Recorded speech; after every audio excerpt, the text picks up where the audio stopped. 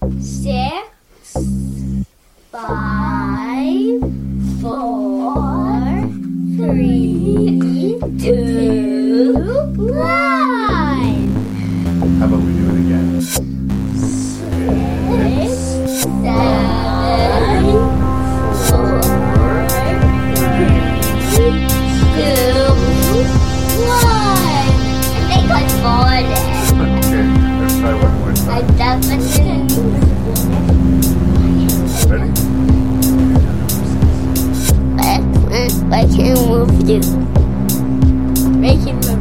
Ranking review. Say 6, 6, 5, 5, 4, 3, 2, 1.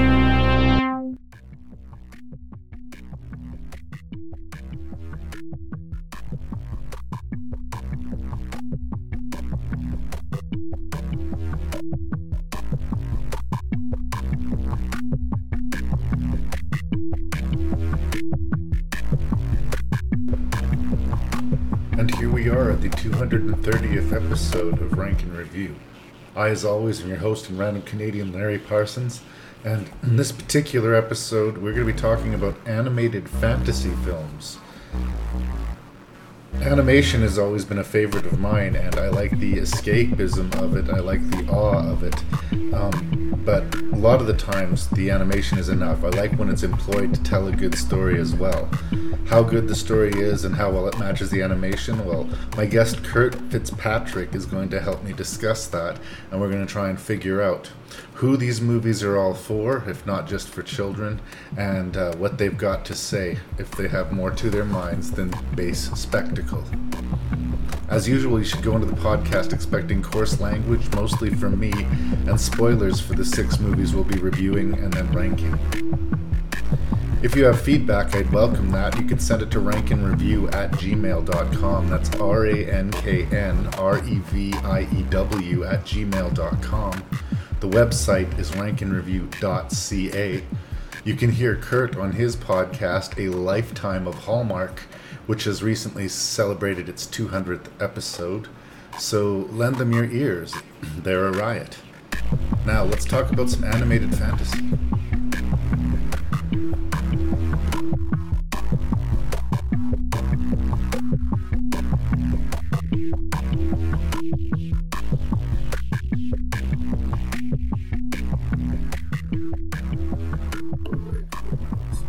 I have Mr. Kurt Fitzpatrick back on the show. It's been a hot minute since you've been on Rank and Review, brother. I am so happy to have you back. I'm very happy to be here. I think it's been about a year and a half. Yeah, something like that. But a lot happens in a year and a half. I'm talking about The Running Man and several other movies. Critters 2, the important Critters 2, yeah, the Easter. That's right. I think about you every Easter. So that was officially an Easter movie.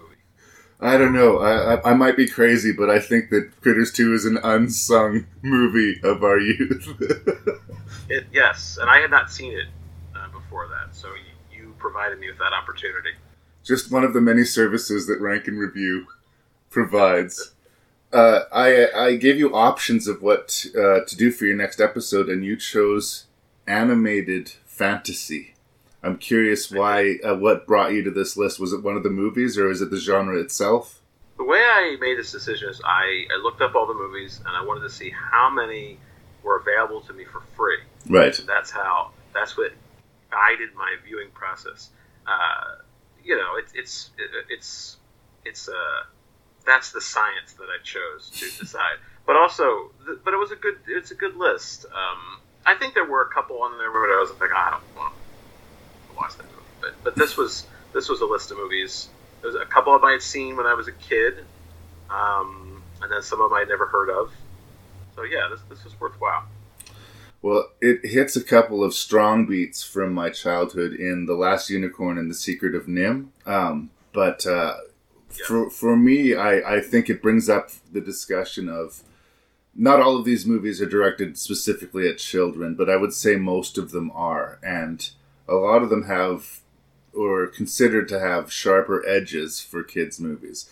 With the exception of maybe Ponyo, I would argue maybe all of these movies have moments that are pretty dark and hard for kids. There seems to be two schools of thoughts. There's like, protect your kids from everything you can for as long as you can, or give your kids some credit. They can handle things. You know, the Grimm's fairy tales were horror stories. You know, they deal with orphans and witches and scary things for a reason. Do you think there is a line when it comes to children's entertainment, and do you think these movies cross it? Well, I would say two of these movies were not made for children. I can say what they are, right? Sure. Skip ahead and say, or should we wait? No, you go ahead. Let it go. And, you know, a kid might like it, and BIRDBOY, The Forgotten Children, would be a little hard on a child. They may have some nightmares after that. Just the images. Yeah. My whole question about BIRDBOY when we talk about that will be like, who is this movie for? I don't know, but I'll have some words about that. But it reminds me, years ago, a movie came out called Fritz the Cat. With a cat. It's the R. Crumb character, and it was an X-rated movie. Yeah. X-rated animated movie, and my mom's friend dropped their kids off at the movie theater to go see this cartoon movie called Fritz the Cat. They wouldn't let the kids in the theater. The kids were like stranded outside. Oh no! So sometimes it does get a little confusing. But I would say the one thing about BIRDBOY is that it did look, and it was based on a graphic novel. Yeah, right? Yeah. You're freezing a little bit there. You say it was based on a graphic novel, and then I lost you there for a second, but you're back now. Okay, yeah, so it's based on graphicating that perhaps that's who the audience is. Right. People who would have been into the graphic novel. It's a pretty narrow audience, unfortunately.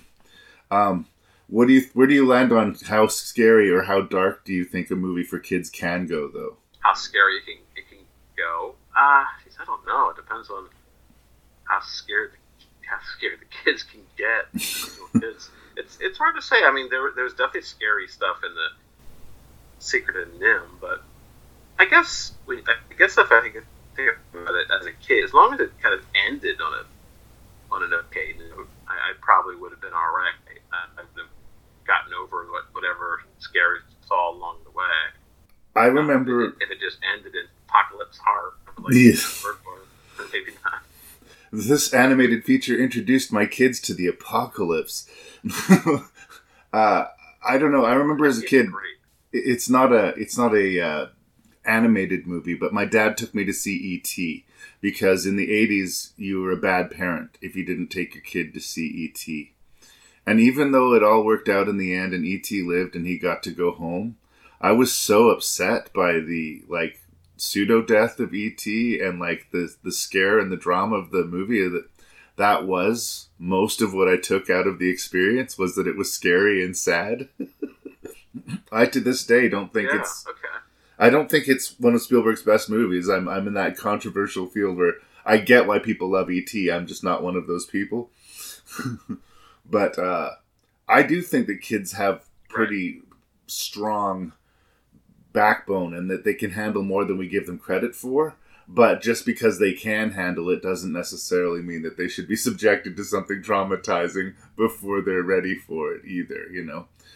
There is truth to letting kids be kids. I remember watching as a kid, this is also not an animated film, but I remember watching Willy Wonka as a kid and really understanding how subversive it was. I knew something was off here. People are getting harmed in this movie, you know? I was as a kid, I remember just being sort of creeped. It may have been the first time I ever felt creeped out. Right. But yeah, there was something happening there. Gene Wilder's yelling at me. It was there for the kids to see. Well, it wasn't just the old people are all just bedridden and it's, people weren't doing well. Yeah. Well, the depiction of poverty, the depiction of, like I said, children being orphaned, it happens so often in fantasy movies. So there's a wide field to choose from. Before we get started, I just wanted to shout out your podcast, A Lifetime of Hallmark, which, congratulations, hit 200 episodes recently, you said? That's what we hear. Yeah, that's what Podbeam is saying. Wow. We've been doing it for over about 5 years, I think, yeah. That's impressive. Congratulations for that. Well, this is my 10th season of Rank and Review we're starting here. Oh, wow. Well, congratulations to you. Look at us patting each other on the back. If there's nothing else, I'm going to list the movies we're going to rank, and we can get this thing on the road. Sounds good? So, the 6 animated fantasy movies that Kurt Fitzpatrick and myself, your host and random Canadian Larry Parsons, are going to review. The Last Unicorn, with music by America. KUBO and the Two Strings. BEOWULF. It's interesting how people seem to have forgotten that BEOWULF existed. This is from Robert Zemeckis, and it's written by Neil Gaiman and Roger Avery, co-writer of Pulp Fiction. Yeah, And it's like an adaptation of one of the oldest fantasy tales that we are aware it exists. And it'll be an interesting conversation. BIRDBOY, The Forgotten Children, which we mentioned a little bit in this introduction. Maybe the darkest movie on this list. From Hayao Miyazaki, a favorite filmmaker of mine, PONYO. And we'll finish it off with the PG-13 animated 80s feature, The Secret of NIMH. Thank you so much once again for being here, man. my pleasure. Celebrating 25 years of the timeless fantasy classic, The Last Unicorn. Unicorns? I thought they only existed in fairy tales. I tell you, there is one unicorn left in the world. I am the only unicorn there is. She was the last of her kind. Now she is on a quest to find others like herself. Experience the magic of the most enchanted adventure of a lifetime.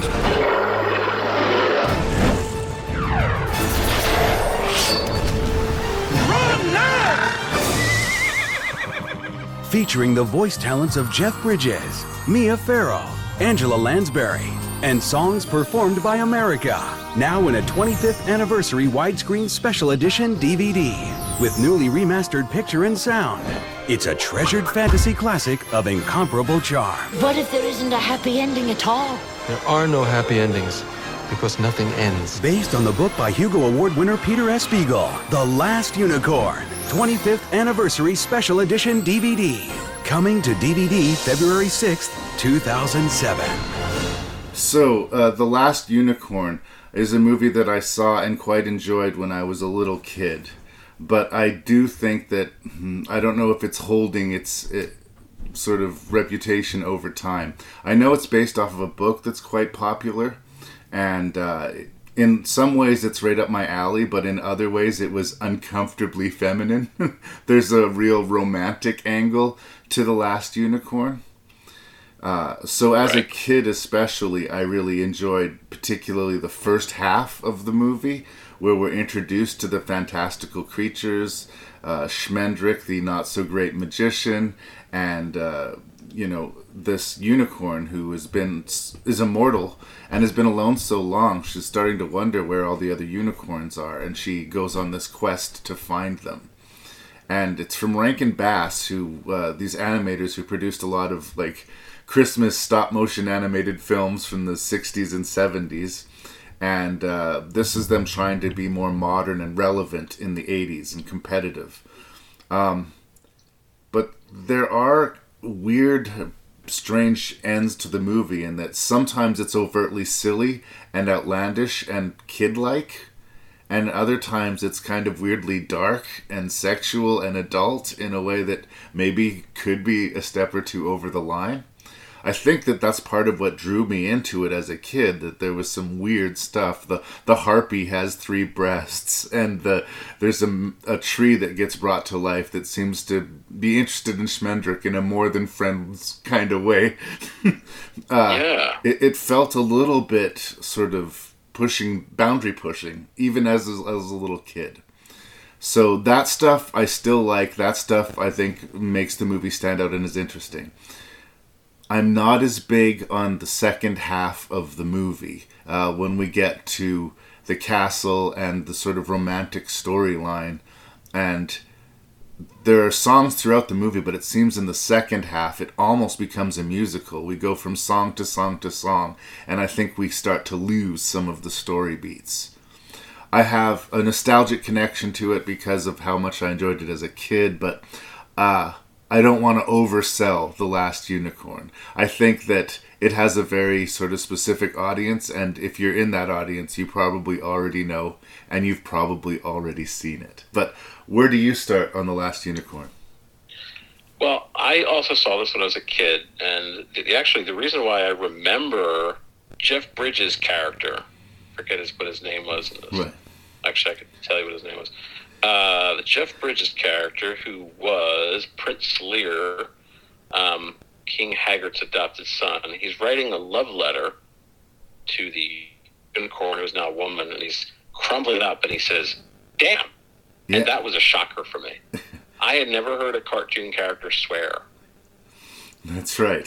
So I remember being shocked by that. So that's why I know I saw this movie as a kid, because I just relived that. Watching it again, I saw him walk up the steps and saying, "Damn." Yeah. But, yeah, I did enjoy... I enjoyed watching darker elements.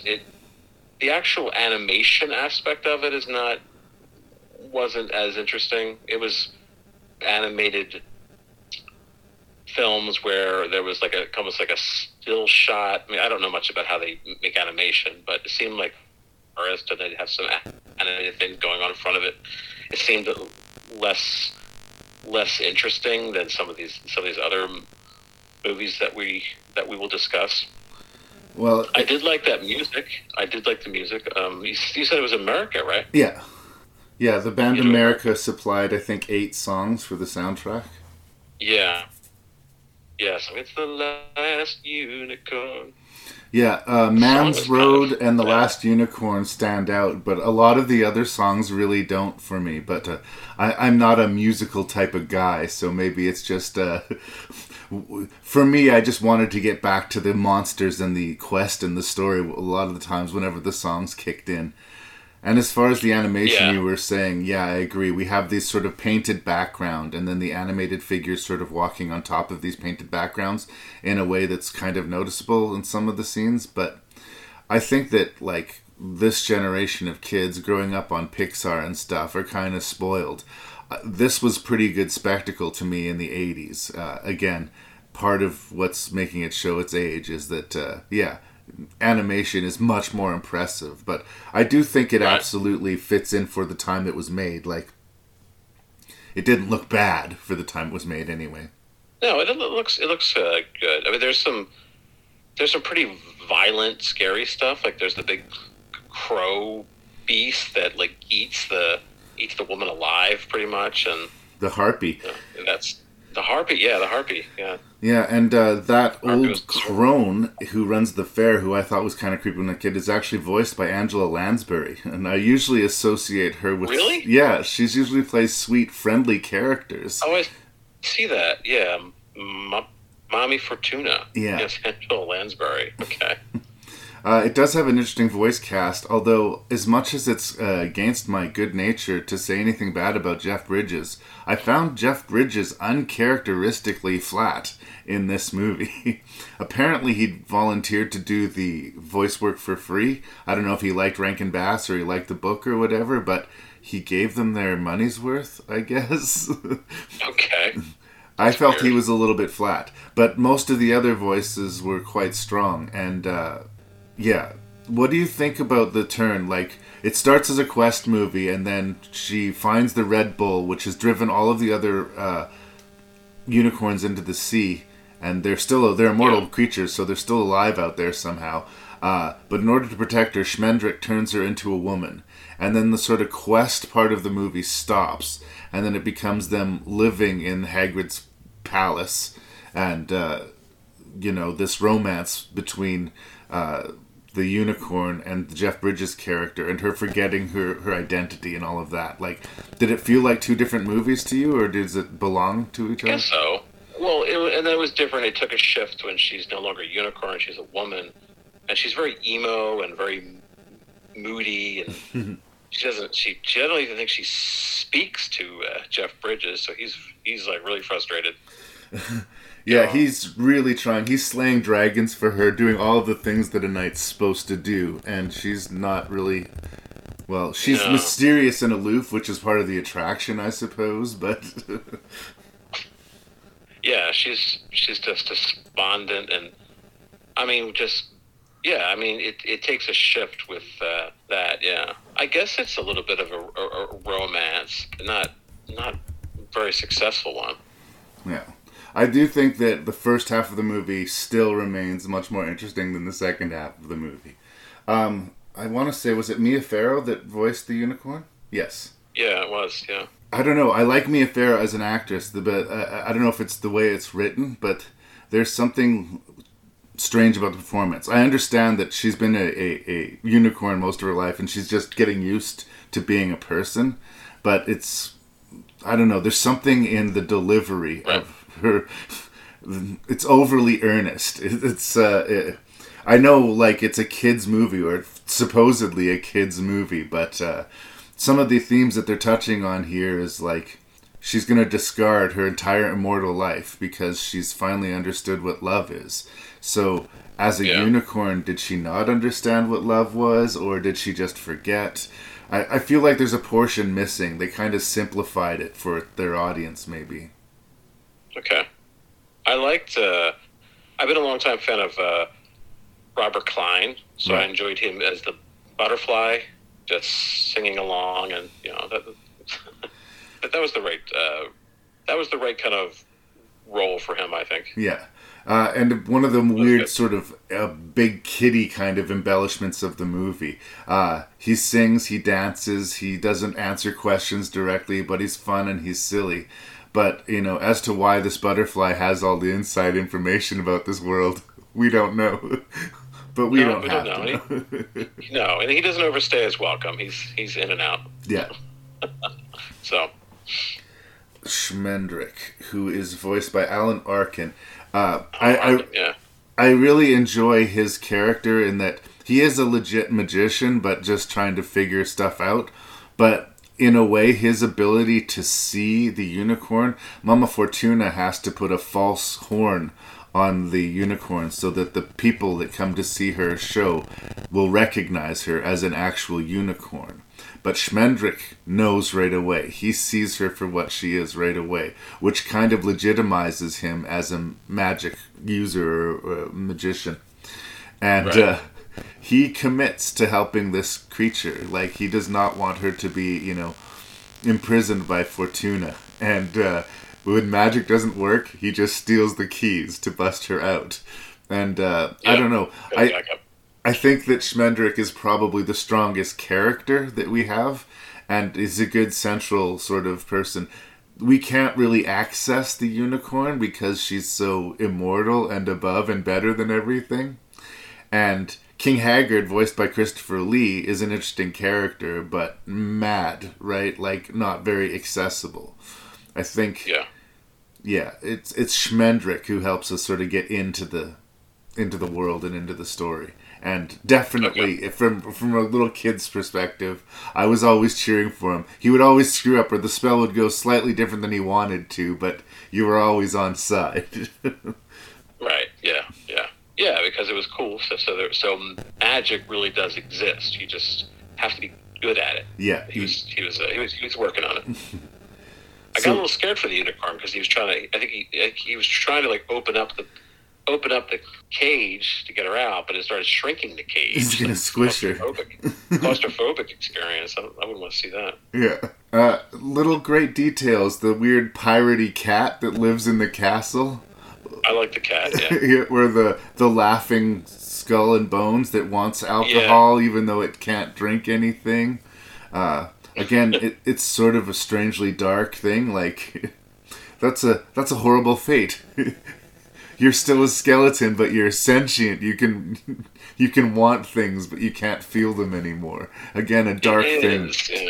Dark thing to try to sell to the kids. Yeah, you can't really drink, but you want to drink. Oh, yeah. That's tragic. That's a tragic thing. Yeah, he's so happy. He's laughing, and having a grand old time. So mad as a hatter. Maybe it's so bad he doesn't know. He just doesn't know. So I'm a fan of the movie. Like, it's not going to rank at the top of the list or anything like that. But my question, I guess, will be, do you think it's just for people like you and I who enjoyed it as a kid? Do you think it's got staying power? That, like, in the kids who were raised on Kung Fu Panda or whatever nowadays, like, does The Last Unicorn still have relevancy? I think so. In terms of the storyline, it would. Do you think they would watch it in terms of like the style, the animation? Do you think they'd watch that and kind of enjoy it for being a retro thing? They might enjoy it for the retro thing, or they might enjoy it for the more weird adult angles. Like I said, the harpy has 3 breasts for some reason. That's a strange choice, but they made that choice. You know? Right. And it's a strong choice, yeah. I think I'm going to say yes. I'm going to say yes to whether kids would enjoy this now. Yeah. I don't see why not. I mostly enjoyed rewatching it, but I think I probably enjoyed it more as a child. There's sort of this risk that you take when you revisit sort of things that were sacred to you as a kid. Sometimes it's better to leave them where they were. And I don't think this necessarily belongs there, but it's not the amazing thing that I thought it was when I was a kid. Okay. I don't think it was when I was a kid. I like I said, I don't think I found it groundbreaking, except for that experience of hearing a cartoon character saying a swear word. So that made an impact. Yeah, it was a shock, and I was like, "Ooh, I know cartoon characters can do that." But yeah, I guess for me that would have been an earlier animated film I saw, especially like outside of like Disney films and something a little more edgy than that. Yeah. It's worth it. Check it out. If it sounds good to you or interesting to the listener, please give it a look. I don't want to talk anyone out of it. I just don't want to oversell it. KUBO! KUBO!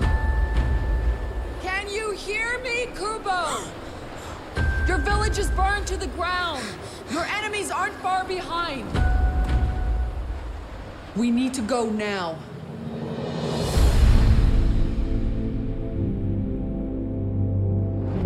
You have questions, I can tell. Who? You get 3. Why only 3? Okay, that was your first question. What? I don't understand what's happening. This is the beginning of your story.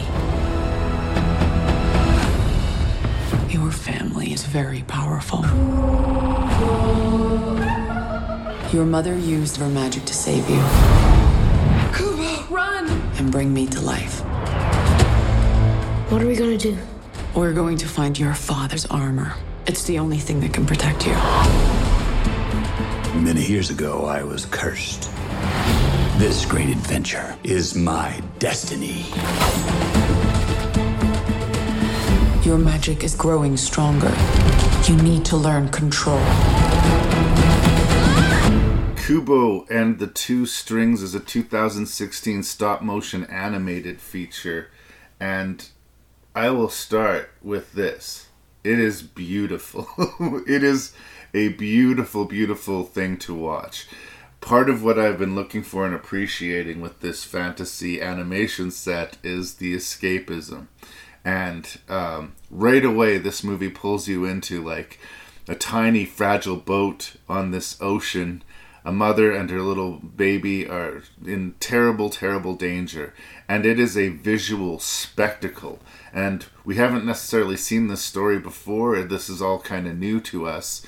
And it's kind of, at least initially, overwhelming. You have to kind of, at least I did, get used to the world that you were looking at and the spectacle that you're being presented with, because it's different. It doesn't feel like a Pixar movie. It doesn't feel like a Disney movie. It's tactile and alive in a way that all animated movies, I guess, are, but that especially stop-motion animation manages to accomplish. They ended up making it to this island, but the mother is badly injured, and little KUBO has lost an eye. He's got one eye.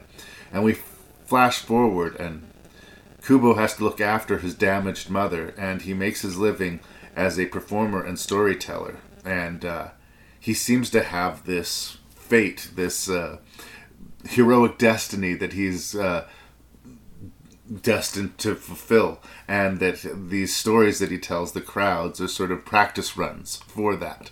The characterizations throughout the movie, as it gets progressively into we have a monkey character that's voiced by Charlize Theron, who's also the voice of the mother, and we have a beetle character voiced very enthusiastically by Matthew McConaughey, but not necessarily in a distracting way. And I think the creepiest element of the movie are the sisters, which are all voiced by Rooney Mara. Yes. Where KUBO can't be spotted by moonlight, because then, the fates that are after him will know where he is, and it will sort of start the chain reaction. And when they first appear to him, it's genuinely kind of an unsettling moment. And, I really, really was swept up in the movie, and I don't think it's too dark for kids, but it is strange. It does, I think, challenge them in that it's not the same story that they've been subjected to again and again. It does have a little bit of that sort of video game plotting in that he's got this armor and these weapons that he has to acquire. And so each level he conquers an obstacle, and then he's rewarded with, the next piece of the puzzle that's going to lead him to be able to have the big boss fight. There's familiarity, I guess, in that, but only in that, which makes the whole movie to me really kind of impressive. So I don't know if you can tell, I'm a big fan of KUBO. You loved it. And the two strings, but I'd be happy to hear a second opinion. Oh, no, I enjoyed it too, especially, I agree, the animation was just beautiful. It was just, I remember just at the very beginning, just noticing how the ocean was just we were coming onto the beach, just washing on the shore, and I was like, wow, like just watching it, like how do they do that? How do they create that kind of detail and animation? There was no water on set, right? They did it. I guess not. I was like, are they shooting a real ocean? This is, So no, it really was. It was a beautiful, striking movie to watch. And there's the two sisters. They reminded me of those two little girls from The Shining. Oh yes. Kind of had that kind of the Grady girls. Yeah. That's what they. Yeah. The way they speak in unison. They spoke in unison, and also just kind of the image, the way they had them set. I would take a guess to say there was some influence there, a little bit of an homage there. It's funny you say that. It kind of reminded me of the Ghosts in Coraline, another stop motion animated movie. Have you ever seen Coraline? No. Well, minor spoiler. There's some children ghosts in Coraline, and I'm sort of like, if the child ghost could quote unquote grow up, the sisters might be what they would end up being. Anyway, if you like KUBO, I would wager pretty high amounts of money that you would like Coraline. It's based off of a Neil Gaiman novel. It's stop motion, and same director of Nightmare on Before Christmas. It's worth your time. Anyway, we're here to talk about KUBO. KUBO, yeah. KUBO, it had a lot going for it. It had all different kind of characters. It had, parents, relationship with parents, there was the idea of loss as well, losing a parent, also losing a parent while your parent's still alive. That was happening, in the movie with memory loss. That's some heavy stuff. That was, and also things that they were kind of revealing as you were watching it, which is, made things interesting. Maybe I should have seen things coming, but not so much. No. But that's okay. I enjoyed it more. No. Well, like I said, the structure is kind of familiar, but the delivery isn't familiar necessarily. Yeah. I think that in about the end of the first act, things go really bad for KUBO. It starts really bad for KUBO, but he's just a baby. He doesn't really understand what's happening to him then. He lost his eye. Yeah. But when he's exposed to the sisters and, his mom is taken from him definitively and he wakes up alone, we kind of hit character bottom for him. That's when all of a sudden Beetle shows up. And it's kind of right in the nick of time, right before things got too dark to be enjoyable for the kids. Right. Yeah. I think also thought it's just well placed because KUBO needs a pep talk, and he needs a laugh, and he needs a smile, and so does the audience at this time. So that's nice. Yeah. Yeah. That was a good relief. Yeah. It's structured well. Really hard on the grandfathers in this movie. Yeah. Ray Fiennes. Yeah. It's tough on the grandfathers. Not much sympathy there. But because I was even wondering, I was like, ooh. Hey kids, don't watch this with your grandfather. But then they kind of like made it work at the end. The grandfather forgot all the horrible things he did. Yeah, so that makes it okay. And they just pretended he. Man, speaking as somebody who works in a drunk tank, the but I don't remember it defense just doesn't fly with me. I don't know. That's some sort of form of psychology. There, you said that it was some kind of psychology, and then I lost you for a minute there.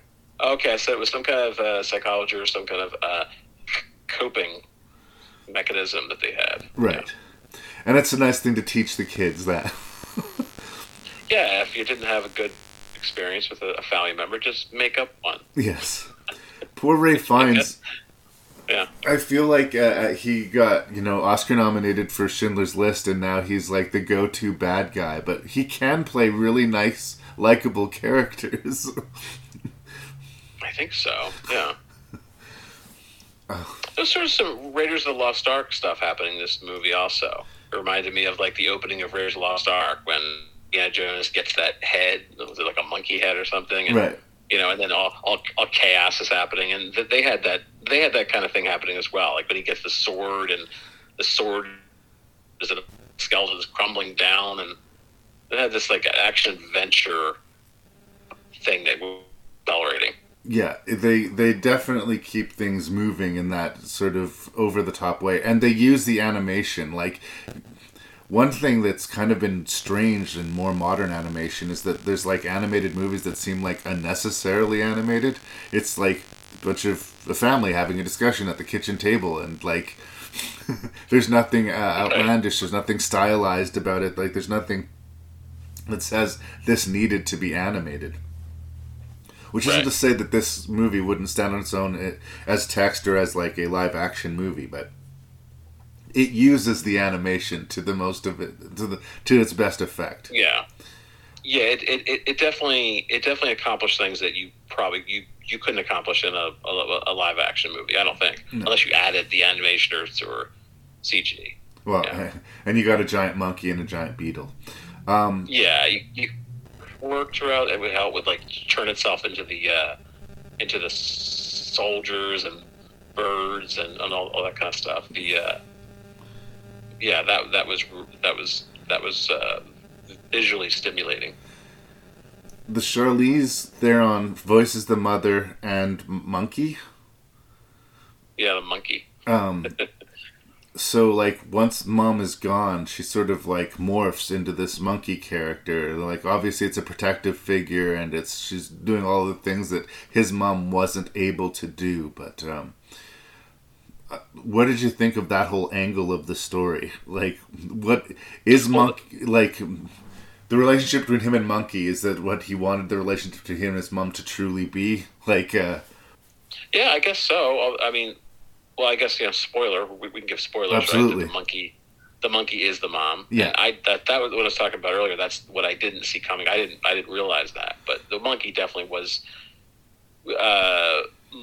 motherly. She was strict, and then she was, caring for him as well. So what was the question? What did I think of like his I thought for me the tell was that they used the same voice. Like Charlize Theron was the voice of his mom and the monkey. But I guess, it worked, but did you think that relationship worked? Or like, it was one of the things about, it was an interesting element of the plot, but I'm not sure what note was being played, or like as a child, what I would have made of the monkey being his mom at the end. What I thought, it was... How would I have responded if I was a child watching it? Probably just enjoying a little monkey character because I like that. But I did understand that he had a prior relationship with the monkey, because the monkey was this charm that he had been carrying around. Yeah. So, so I did have an understanding that there was some kind of relationship there. It was, I didn't realize it was his mom. Yeah.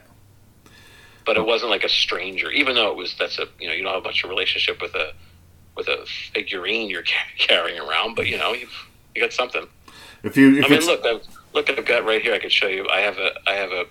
This is a Funko of Steve from Stranger Things. There you go.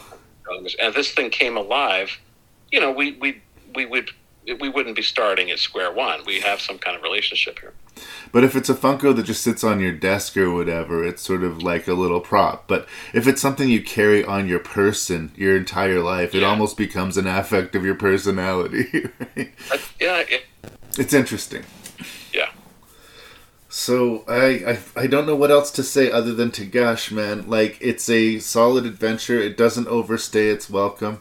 It's it's familiar, but in its presentation, sort of definitely earns its individual points. Like, it's one of those rare movies that it's like, I can't think of a good reason anyone wouldn't get something out of it. You might not love it like I do, but I can't imagine anyone hating KUBO.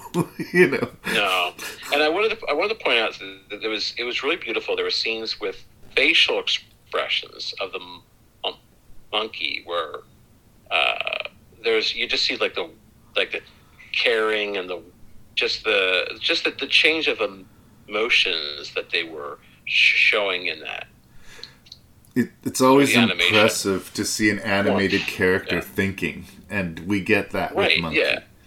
There was like warmth because Monkey kind of started out as kind of a hard character. Yeah, strict character, and then there's just like this warmth that comes on, and it's just done like so. It's a very slight alteration of the expressions. It was really well.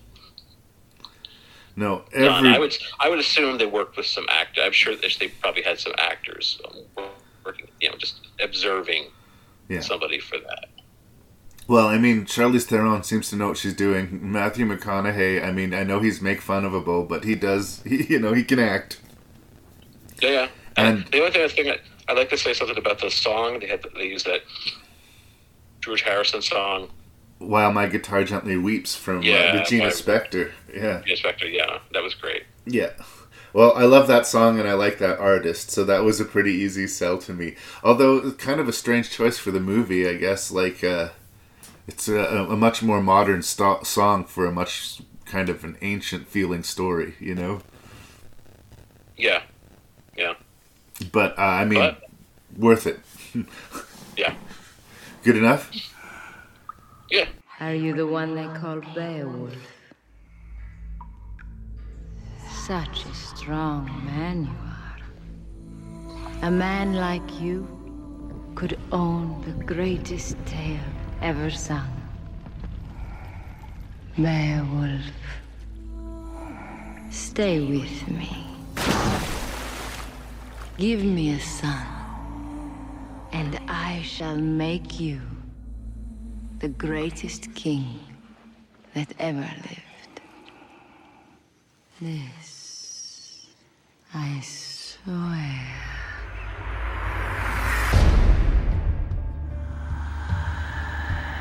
You will forever be king. Forever strong. Mighty. Beyond imagination. What are you?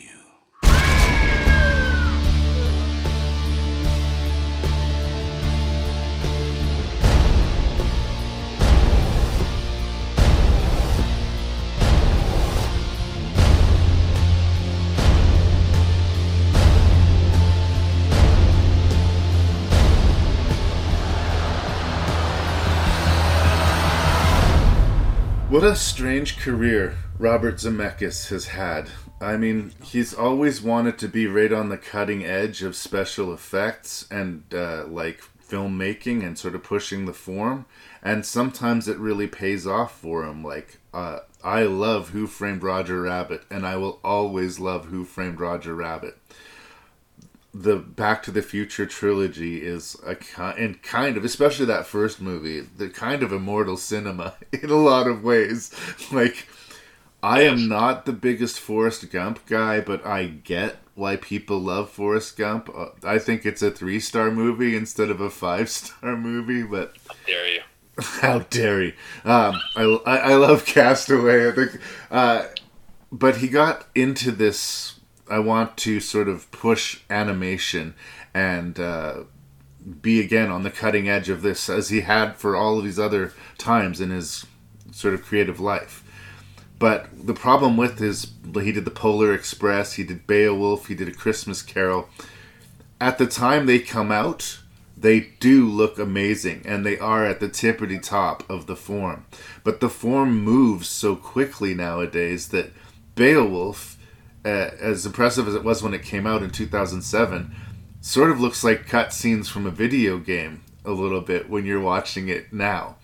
You can tell that a real filmmaker made it in the organization of the shots and the casting. Like, they definitely noticed the awesomeness of Ray Winstone before anyone else, and it was kind of interesting to affect Ray Winstone's powerful voice and energy into this animated figure who doesn't look really anything like Ray Winstone at all.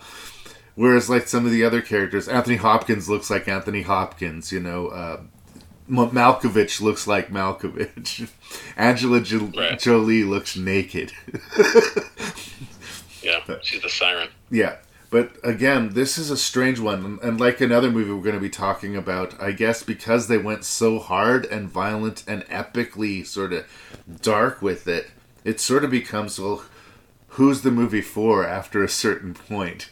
Like, the kids are going to have to stay at home because of the level of violence, but the level of silliness and uncanny valley is probably going to keep a lot of the adults out of the theater too. And the older it gets, the more the flaws are very obvious, and the more the really good stuff, which I do think that there is, people tend to gloss over. I love Crispin Glover's portrayal of Grendel, the creature that comes and slaughters all of the people in the kingdom and who Beowulf is hired to kill. It seems really sensitive to sound and communicates mainly through screams, but I really feel Crispin Glover giving this performance through the animation.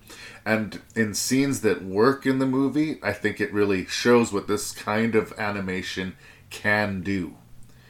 But I think that Beowulf will sort of be just that marker in the sand. This is where we were in 2007. So if you want to see what 2007 cutting-edge rotoscoping animation looks like, here it is.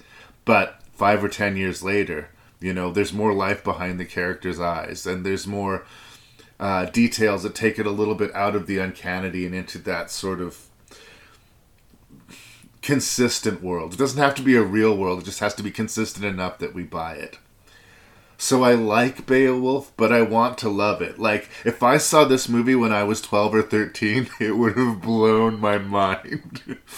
So, like, I can't outright dismiss it, but it's just one of Robert Zemeckis' sort of strange experiments. I will say, of the animated movies that he spent 10 years of his career working on, this is my favorite of those 3, but considering where he came from, Zemeckis, has done better. He's done better movies than this. Oh, yeah. Like, Robert Zemeckis is such a genius that I would, if I met him, I would, like, take a flashlight and look into his ear to see if I could somehow make out the genius in there. It's like, my God.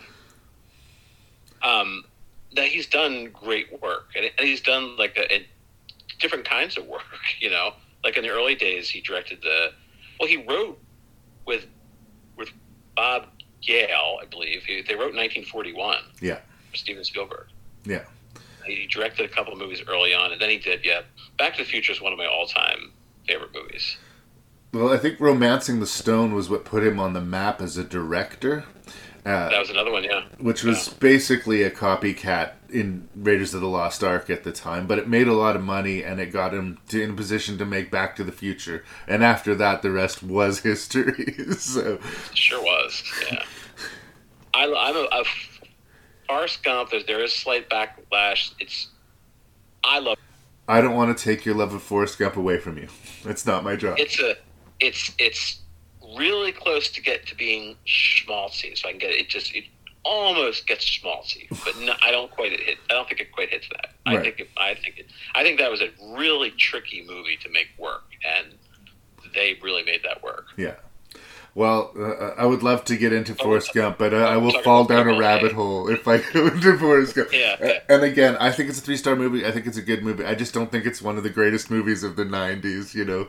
Like, the fact that it won over Pulp Fiction and Shawshank Redemption just makes me want to pull my eyes out of my face. But all right. We'll leave that alone, then. But, it's fine. It's fine. Yeah. And I appreciate that he experiments, and you know, when you experiment, you fail. He did this recent Pinocchio movie, which I shouldn't speak on because I haven't seen, but by all accounts, is not very good. Yeah, I haven't seen that one. But strange choices are in Beowulf. Like, what was with the scene? Okay, like, we want to establish he's the greatest kick-ass, badass hero ever. Like, I get that. And, like, he can swim across the ocean while fighting sea creatures. And they show us that in a really wonderfully over-the-top animated sequence. Great. But then he decides just to take it up an extra level, and he's going to fight Grendel naked. And they have this entire fight sequence with this, like, Austin Powers kind of sort of humor where they're going out of their way to obscure the nudity. Strangely, this scene happened again in a recent movie called The Northman, to the point where it just becomes, like, distracting and ridiculous. But it's a fun scene. It's a fun, air quote, scene, and I like the action in it, but it is also ridiculous. And this movie seems to be unashamed to occasionally just go as hard and ridiculous as possible. Sometimes to its benefit, and sometimes to its detriment. Yeah, and they definitely present Beowulf as a character. They present him as a hero, but like a flawed hero. They make it clear that he is exaggerating in some of his heroicness. He would almost have to be. But then when we see what he can do, he's pretty impressive during these fights. Yeah. So he doesn't have to lie, but he's making some stuff up. Now, this is definitely a movie that young people are seeing. Yeah. Because people get assigned this when they're in high school, and I'm sure they're watching this. I haven't read the original text, or I guess it's transcribed because it was originally an oral tale or whatever. But I'm gonna guess that some liberties were taken here. Well, what I heard, because I got to watch it behind the scenes, I actually got the DVD of it. Oh, you have a DVD also? I do. So they have the behind the scenes stuff, and Neil Gaiman, I think he was saying, they were talking about, because Beowulf was a story told for the years, was orally told, because they didn't even write down. It was a story before they even wrote down stories. When they finally started writing it down, they said it was the monks, these religious monks, were writing it down. So the monks left out some things that they that they didn't like, that weren't in line with their beliefs. So Neil Gaiman and Roger Avary, they put back in what they assumed was originally in. Right. So the violence and all kinds of stuff. Well, and it does have that sort of pleasing, Conan bar maiden. They like to eat meat off the bone and drink, beer out of big, huge mugs and carouse and are rowdy dude bros, right? Yes. Yeah, it wasn't very progressive No. in terms of male-female relationships. But, back then things probably were pretty, Actually, pretty ruling. Which puts me in mind of Robin Wright, because she plays the woman who's married to the Anthony Hopkins character, who Anthony Hopkins is given a full-bore performance here, and as much as he's full of fun and energy, you really get the feeling like he wouldn't be a great guy to be married to. But interestingly, Robin Wright went on, 10 or 15 years later to do this movie called Robin Wright at the Congress. And the conceit of that movie is that actual actors sign over their image so that their body is scanned and their features are scanned. They do this performance where they do all these different range of emotions. and then the studio owns them, and they can plug them into any movie that they want to use for any character, be it porn, be it action, be it whatever. Robin Wright can live her life, and they have this avatar Robin Wright that they can use to make movies. That's the conceit of the movie. And as she was being interviewed for that, she kind of said, that happened to me. They scanned my entire body, and they scanned my performance when they made Beowulf. And that image still exists somewhere. That all of that computer information on Robin Wright is still out there. Oh, so she's afraid that they will use this. Well, these images and stuff, or she's just aware that could happen. It's just an interesting thing that she ended up doing both of these movies, because one seems to be almost a comment on the other. Unfortunately, so she actually voluntarily went through this. This other movie you're talking about, it's like her actually going through this whole thing. That's right. Yeah. The whole process. Yeah. Yeah. And in the movie, she plays Robin Wright, which is what makes it interesting. Like, Robin Wright is selling her avatar to Hollywood. So it's not a documentary. No. It's a science fiction movie. And it's half animated. I've never heard of that. Yeah.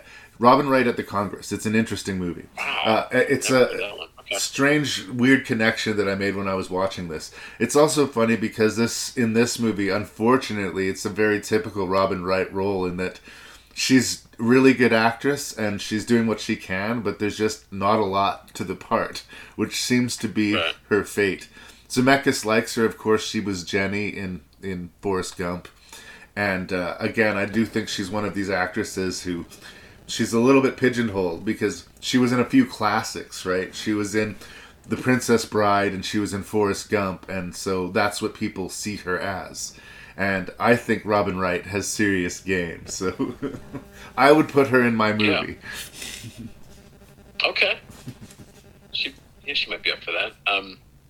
Now, what do you think was the motivation for even, like, making this movie? Because I watch it and I think... if I had just randomly saw a clip of it, I might not even think it's animated at first, because it depends. It depends what scene I was watching, but I might just think, or I might even think that by thinking why even animate this? I know from watching the behind the scenes thing that it was moving, that their shoot moved a lot quicker. Yes. That they were able to be way more efficient. So maybe that was it. Maybe it was kind of experiment. Well, I do think that was part of it. Like I said, Zemeckis is trying to push the film genre, and he has done so successfully in the past. Like I said, Roger Rabbit was a game changer at the time, and I do think will be kind of an immortal movie. And I think he's looking for ways to do that again. For whatever flaws Beowulf has, I mean, it's ambitious. Let's give it that much. And I do think it's the kind of movie only Robert Zemeckis could force into being, I want to make this expensive rotoscoped CGI monster movie with a hard R and again, stacking the deck against yourself. Yeah. So Zemeckis is very comfortable being in post then.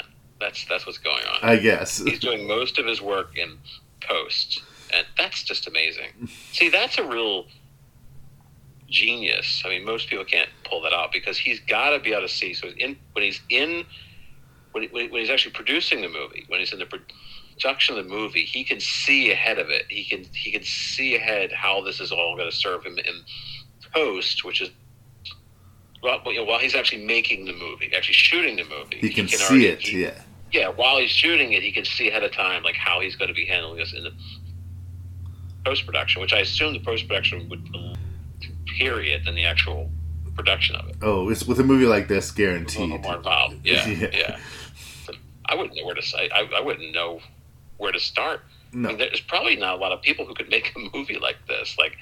Well, and that's why I respect it. I mean, I don't think it 100% works, but I have a lot of respect for it. And basically, it's the same way I feel about Zemeckis. This is a guy, when he was making Castaway, Tom Hanks had to lose a lot of weight.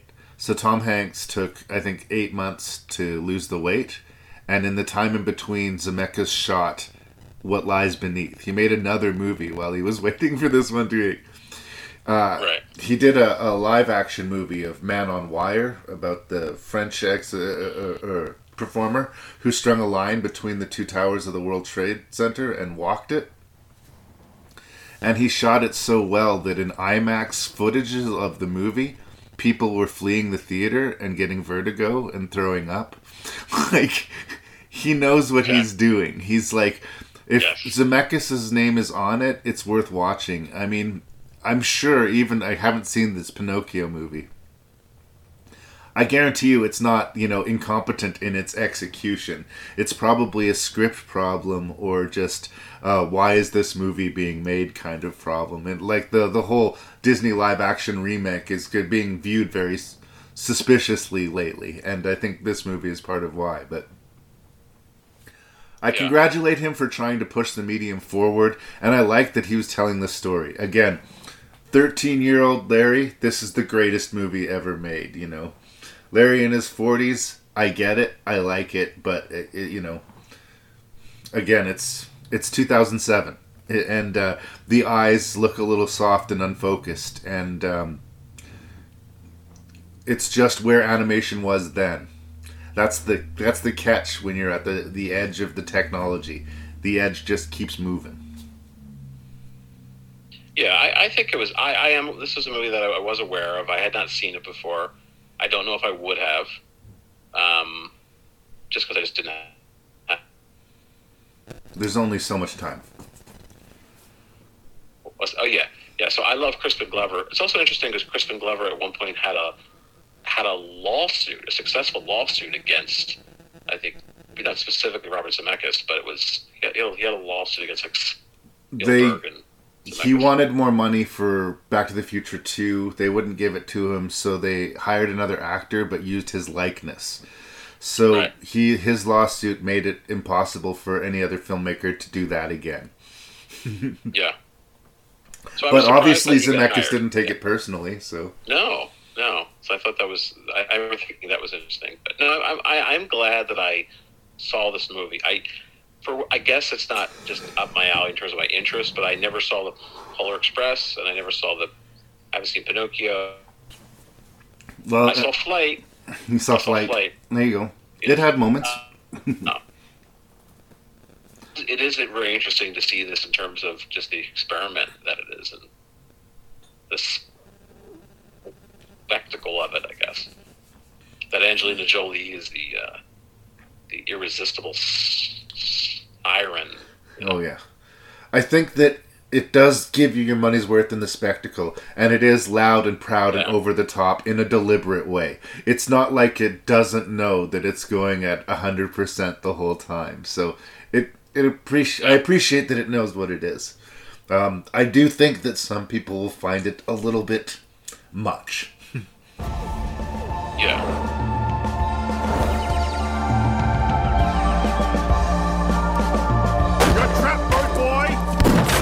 About him. He doesn't love you. You just don't understand him. Birdboy has a demon inside. How do I help you? Tell me.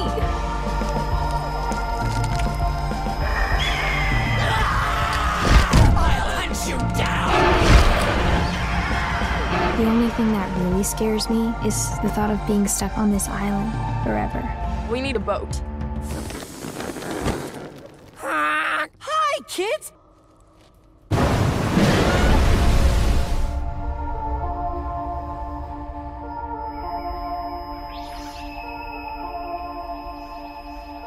When you learn to fly, will you take me with you?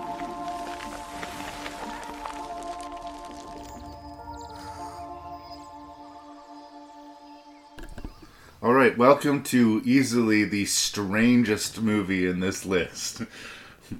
Birdboy, The Forgotten Children is a post-apocalyptic animated film with a bunch of cute animals that look like they've been pulled off of some charming, toddler cartoon that you'd watch on Treehouse. There's little bunnies and little puppies and little foxes and the titular bird boy. And there's an explosion at the factory on this island, and it has destroyed the environment and blasted the land. And everybody is still trying to live their lives as normal, even though this change has taken place. And there's a group of kids that are trying to leave their homes to try and find a better life, either off this island or some sort of sane, normal place on it. And, wow, I mean, the two big questions that I will have, and I don't even know that I have answers for you, Kurt, right out of the gate, is who is this movie for, number one, and what is this movie about, number two? Like, you could say it's about environmental things. You could say it's about children dealing with death. You could say it's about the battle between the youth and authority, or youth and parents. There's a little bit of racism. There's one little fox character who seems to be like the sweetest, nicest kid, but because he's the smallest, he's just made fun of and belittled by all of the other ones. Like, it's about everything, and it's kind of about nothing. Like, I don't know. I don't know. It's all over the place. It's definitely got a very distinct, strong identity. Like, it's individual. Like, you can't compare it to anything else. No. But, like, it's so out there strange. And I don't know what a kid would make of it. It would just melt their brain and break their heart and then send them to bed crying. This is usually the type of movie that I can really, really get behind, too. Like, I like these sort of complicated, animated films that are about the death of childhood or the death of innocence that, in a way, are more effective to adults than to the kids that they're being made for. But I don't know. This might have gone a little bit further even than that. So, I guess I'm at the place where I want to like and understand the movie, but where I sit right now, I kind of don't. Like, I'm just mystified by it. But I don't think it deserves the fate it was given, because they spent a lot of money on it, and it bombed. I mean, again, I don't know who the audience was for it or what they thought was going to be the result. But, yeah, a lot of, I think, very talented people made this very distinct vision, and it laid an egg. So, I don't think it deserves to be dismissed. I would encourage people to watch it. But I have a hard time describing it or even saying, like, what about it works for me and what about it doesn't. I think in its own way, it's just distinctness makes it worthy of attention somehow. What any one individual will make out of it, it depends on who you are and where you are, I think. And maybe that is, at the end, the strength of the movie. It can mean what you need it to mean on that day, I guess. But, again, much like Beowulf, it's ambitious, but I'm not sure what it achieved. So, help me out, Kurt. Yes. Well, if I heard that description, I would want to watch it immediately. Okay, I'd good. have to see what this is all about. But I did enjoy this movie just because it was so weird, and the images were very striking too. I thought this was also a beautiful film in a whole different way, you know. So I enjoyed that. But yes, no, I would give high praise to this movie. My feeling is I want to watch this again. Right. I want to see this again. Give it some time, and then go round two. Kind of, because there are scenes in it that are just disturbing. Like, they're gonna torture one of the kids. It's like they're getting ready to do that, and it's like, oh no, yeah. But I'm all for this. Yeah, it's a dark stuff, but I'm all for it. I enjoy. They took some big swings here. Yes. But I appreciate that, and it didn't. I guess on the whole, trying to arrive at the right word here, but just all the elements put together as a full narrative movie. Maybe it didn't all add up, as well as it should have. But I certainly enjoyed the risk, and yeah, I do agree with you. Like, who is the audience, and that's probably the reason why it wasn't successful. I'm saying here, Wikipedia, it was made for, doesn't say $1 million, it seems to say £1 million, maybe, and then it made 54,845. Yeah, that's not good. No, and I don't know. It's definitely, the audience is not kids, because kids are being tortured and killed, running away from home, and just stealing drugs from their parents and giving them out to their friends. Stealing drugs. They're distributing drugs along the land. They run into the old mouse who has broken dreams. I found that depressing. Well, and BIRDBOY himself, his father has died, and he's being hunted. He's this sort of weird, ghostly-looking figure, and he has to take these pills or else he has the nightmares. So, yeah, drug abuse, add that to the list of things this movie might or might not be about. But his nightmares that he has are genuinely troubling. But the fact that the only thing that will save him from those nightmares is drug addiction is genuinely troubling. And, like, it's not resolved. Like, he lives a miserable life. Well, this is a movie for, you can't make movies like this on this scale, but it's kind of like a midnight movie. It's like an oddity. Yeah. But, you're not, those kind of movies, they're not going to make huge box office. People don't make a movie to be that way. It becomes that, Well, and again, it's not if you're doing an animated film, it's not going to be cheap. And if you're doing an animated film on abstraction, you're going to limit your audience. So, that's why we don't get lots of movies like Waking Life. I love Waking Life. If you've ever seen Richard... I have. I love that movie, but I get why, it didn't start like this flow of, adult-oriented animated philosophical vignettes, because nobody's lining up for that. So I guess we have to respect that this movie exists. I do. I'm giving it high marks because I really had to say, well, what movie really affected me the most? Like I said, I appreciate the images. I do like the characters. Like you were saying, there's these cute little bunny rabbits putting this like apocalyptic horror. I mean, listen, if I'm going to see something that I've never seen before, I'm here for it. Yeah, and this is definitely individual. You have not seen this before. And the rendering of the explosion, and all of the people at the plant are instantly, disintegrated. But they show it wash out across the lands and the devastation that it wreaks. I also had to, And that's where we start. That's where the movie starts. But there's also, I didn't make too many notes, but there was at one point, and it's almost like a throwaway thing, like the mother of the bunny holds this, like a Jesus squeeze doll, right, and squeezes it, and blood is coming from its eyes. Well, and that's where we get to some of, again, I'm being positive, but there are things in the movie that just make me wonder, why was that there? What does this scene mean?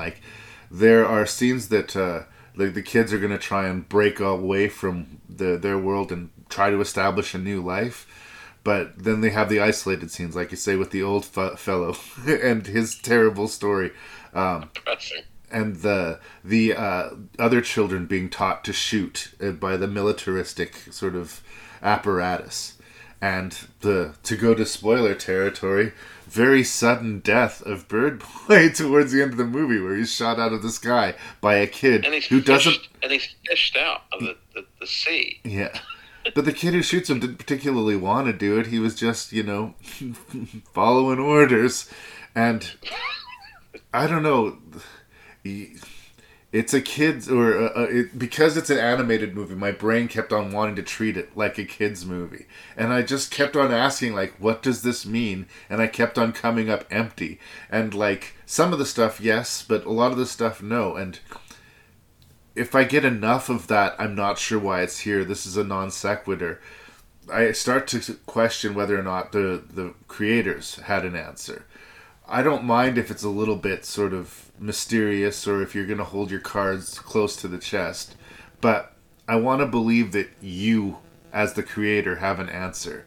And I suspect that sometimes they did, but sometimes maybe they did not. Okay.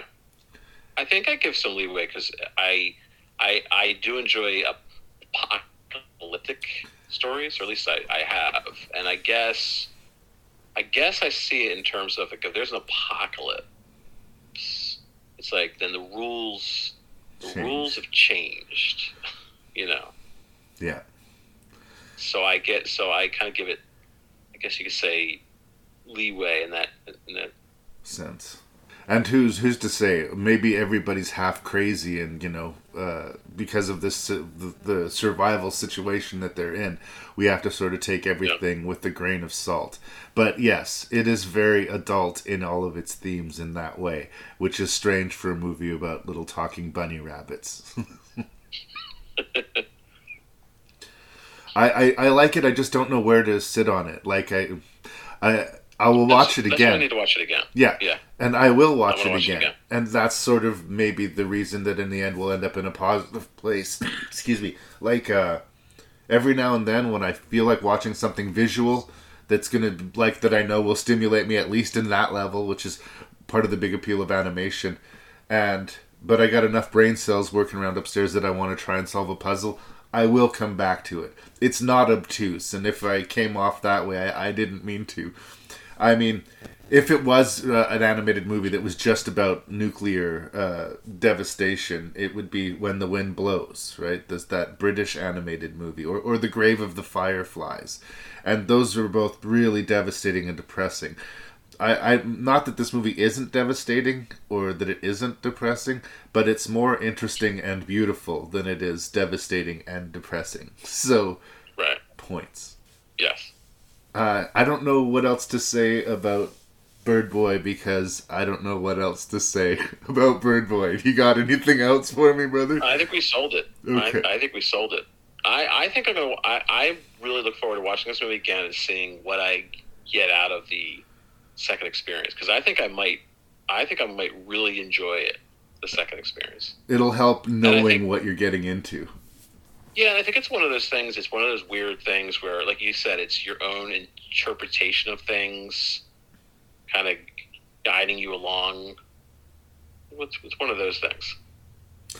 Not for the kids. Let's Eraserhead. You watch Eraserhead. What on earth? Let's do a kids' version of Eraserhead. Yes, that was probably the pitch. So somebody said yes. And then they're all mystified. Why did no one show up?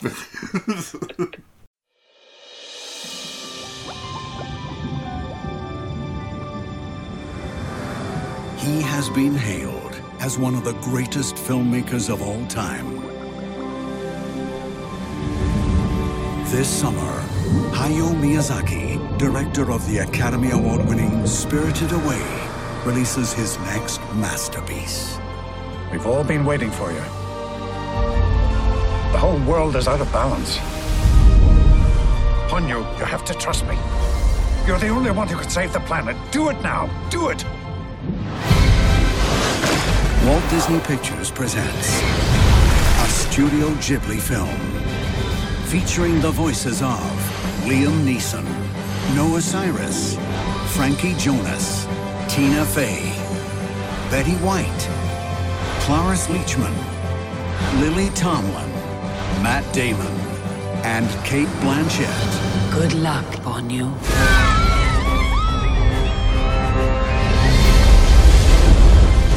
What is that?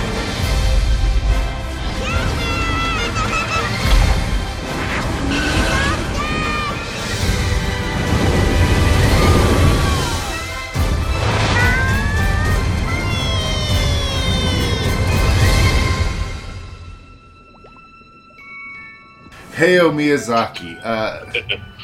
I think probably one of the greatest living filmmakers that we have, although I think he's largely retired.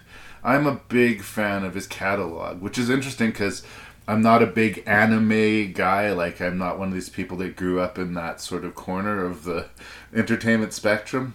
But I find there's a richness to his storytelling and to the animation that make all of his movies distinct and stand out. Ponyo is supposedly loosely based on the, fairy tale of the Little Mermaid, but only in that it's it's about as like the original story as "Oh Brother, Where Art Thou" is to the Iliad, right? It's sort of suggested by the tale of the Little Mermaid, and everybody involved in the story is significantly younger. So the love story between them is really that of childhood friendship than it is of, passionate love. Like, I'm going to abandon my entire kingdom of the sea and everything that I know because of this boy that I saw once who I think is cute. That sort of part of the movie or the story is sort of dismissed. But it's not that story I feel like Hayao is interested in. I think it's the kids themselves. I think that Ponyo and this little boy who befriends her are so well rendered as like excitable, sweet, adventurous children that they feel real in a movie that is just full of abstraction and absurdity. I love the underwater world that we're subjected to. I love the lengths that this little girl goes to get her friend. This huge flood that she's participating in and chasing him around. The visuals alone, like just on that. You could turn the sound off and watch Ponyo, and I think that you'll probably see the appeal of the... on a story level, it's a lot more simple and base than we're used to from Miyazaki.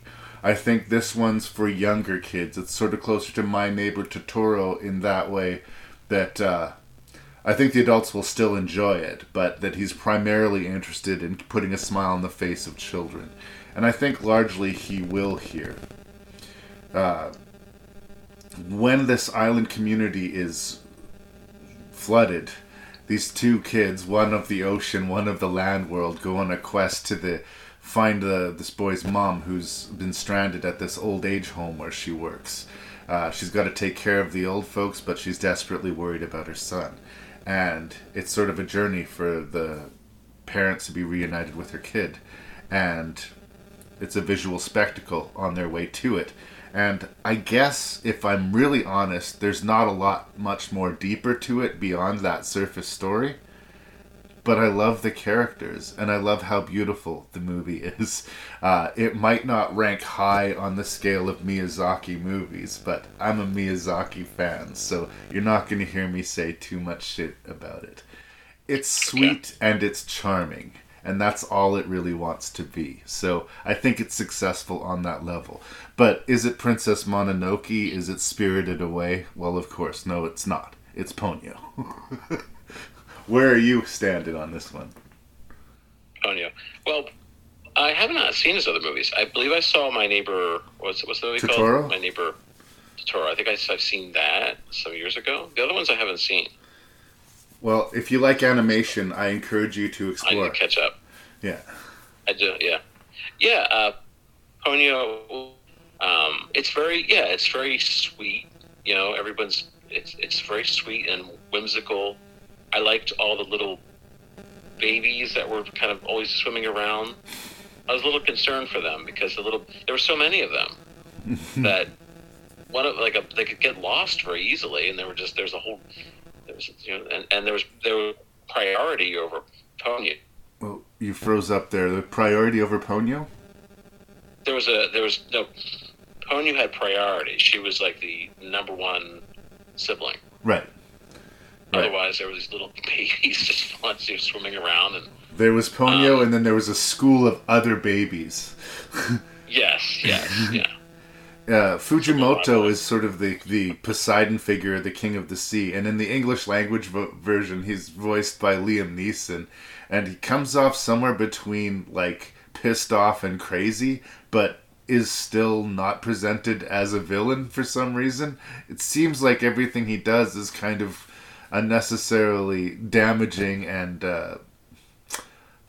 unnecessarily aggressive, but the movie never really wants us to hate him or anyone for some reason. Well, he's presented as kind of a villain when he's first walking around outside the water, right? His own land.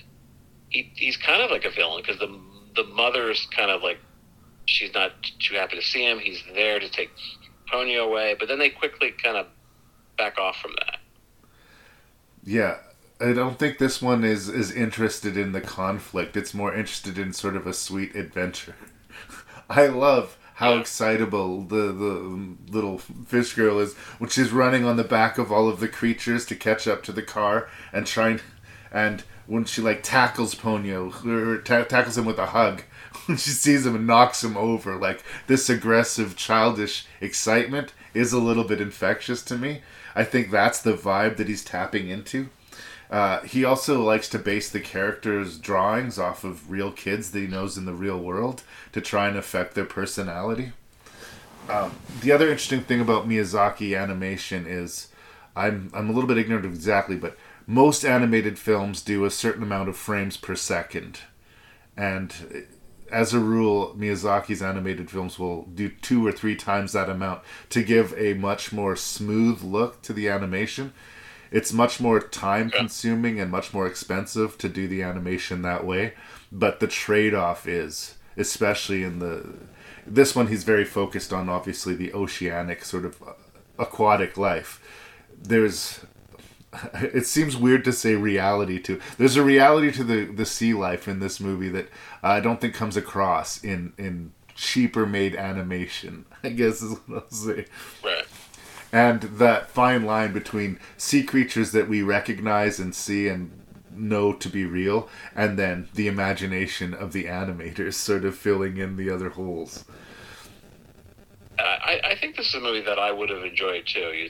You're asking before, like, for some of the other movies, what would you enjoy as a kid? I would have enjoyed this as like a little kid. It would have been so much fun to watch this kind of visuals, and it might even work for babies.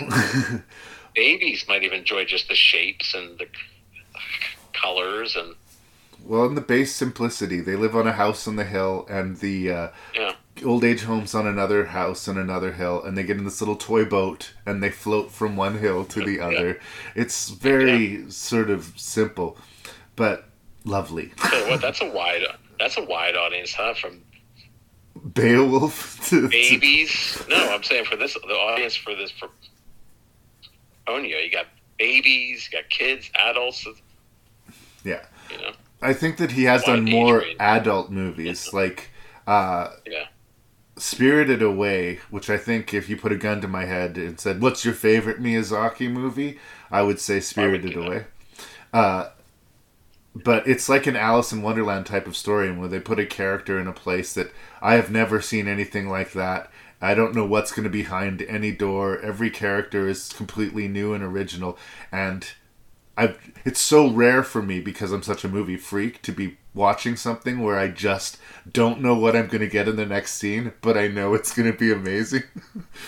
Okay, I can see that. I don't want to put Ponyo on the same level as that, because it just isn't. Like, this is a nice kids' escapist fantasy, and the world needs these. And it is beautiful, I say. Like, when they're looking down from the boat into the water, and you can see the creatures just below the surface, and the layers of the detail, I mean, it's lovely. But it's not profound. And I think Spirited Away and Princess Mononoke and some of the other ones, almost to the risk of turning off the younger audience, become more ambitious, sort of as a piece of fantasy or science fiction or whatever any individual piece is. And they get great actors to voice in this. Like, this movie has Cate Blanchett, Matt Damon, and Liam Neeson. Like, it's crazy. Everybody wants to be associated with his work. It's not... I encourage you, if you like animation, seek out Miyazaki. Like, I think Ponyo would be somewhere in the middle of his sort of oeuvre for me. So if you liked Ponyo, consider that there's probably 8 or 10 movies above that in his selections. So. Okay, well, I'll watch these movies. And Tina Fey voices the mother, interestingly. I believe it was Tina Fey. This is Tina Fey. Yes, she plays Lisa. And I think that character is the trickiest in that, like, you'd want to play that mother as just losing her mind with fear and like, my son is going to be dead, the whole island is drowned. But if she plays that note, it becomes scary and stressful instead of sort of wistful and fun. So it's a measured performance, but I've always been a Tina Fey fan. I kind of like that she's included here. Yes. I worked on the very last. I was an extra. I was an extra in this. No, I guess it was an extra on the last filmed episode of the Unbreakable Kimmy Schmidt. Oh, nice. And I looked, and Tina Fey was the producer, creator of that show, and she usually wasn't on set. I don't know. This was the last show she was there, and I just kind of looked over. She gave me this little smile. I was like, "Hey, Tina Fey." And in the midst of all this chaos, two people fall in love. Exactly. That's the pitch. Is there anything else you want to say about Ponyo? I feel like I've been brief on it, but it's a pretty simple story, and it's pretty easy to please. Like, if you're in the mood for something like childish and spectacle, then this is what you got. It's very, it's obviously it's well done, to say the least. It's very good. Yeah. I must tell you about NIMH. Look there. It's a fantasy with wizards and villains. And heroes. I ain't scared of nothing. I'm not even afraid of the Great Owl. Will you hush up? Come on. It's an odyssey to another world. A world of fantasy and enchantment. To what you see and hear, you must swear absolute secrecy. It's the most beautiful sight I've ever seen. Do you like me? Of course I like you. It's a story of friendship. I mean, you don't think I'm clumsy or anything. What? I just need a few pointers to polish my style. I told you you'd love flying. I don't know how I let you talk me into this. It's a classic story of courage. Why have you come? And a world of danger. If I hadn't actually been near a cat, I'd be sneezing my brains out. I'm allergic to hay. Excuse me, pardon me. Get out! Run for your lives! Run!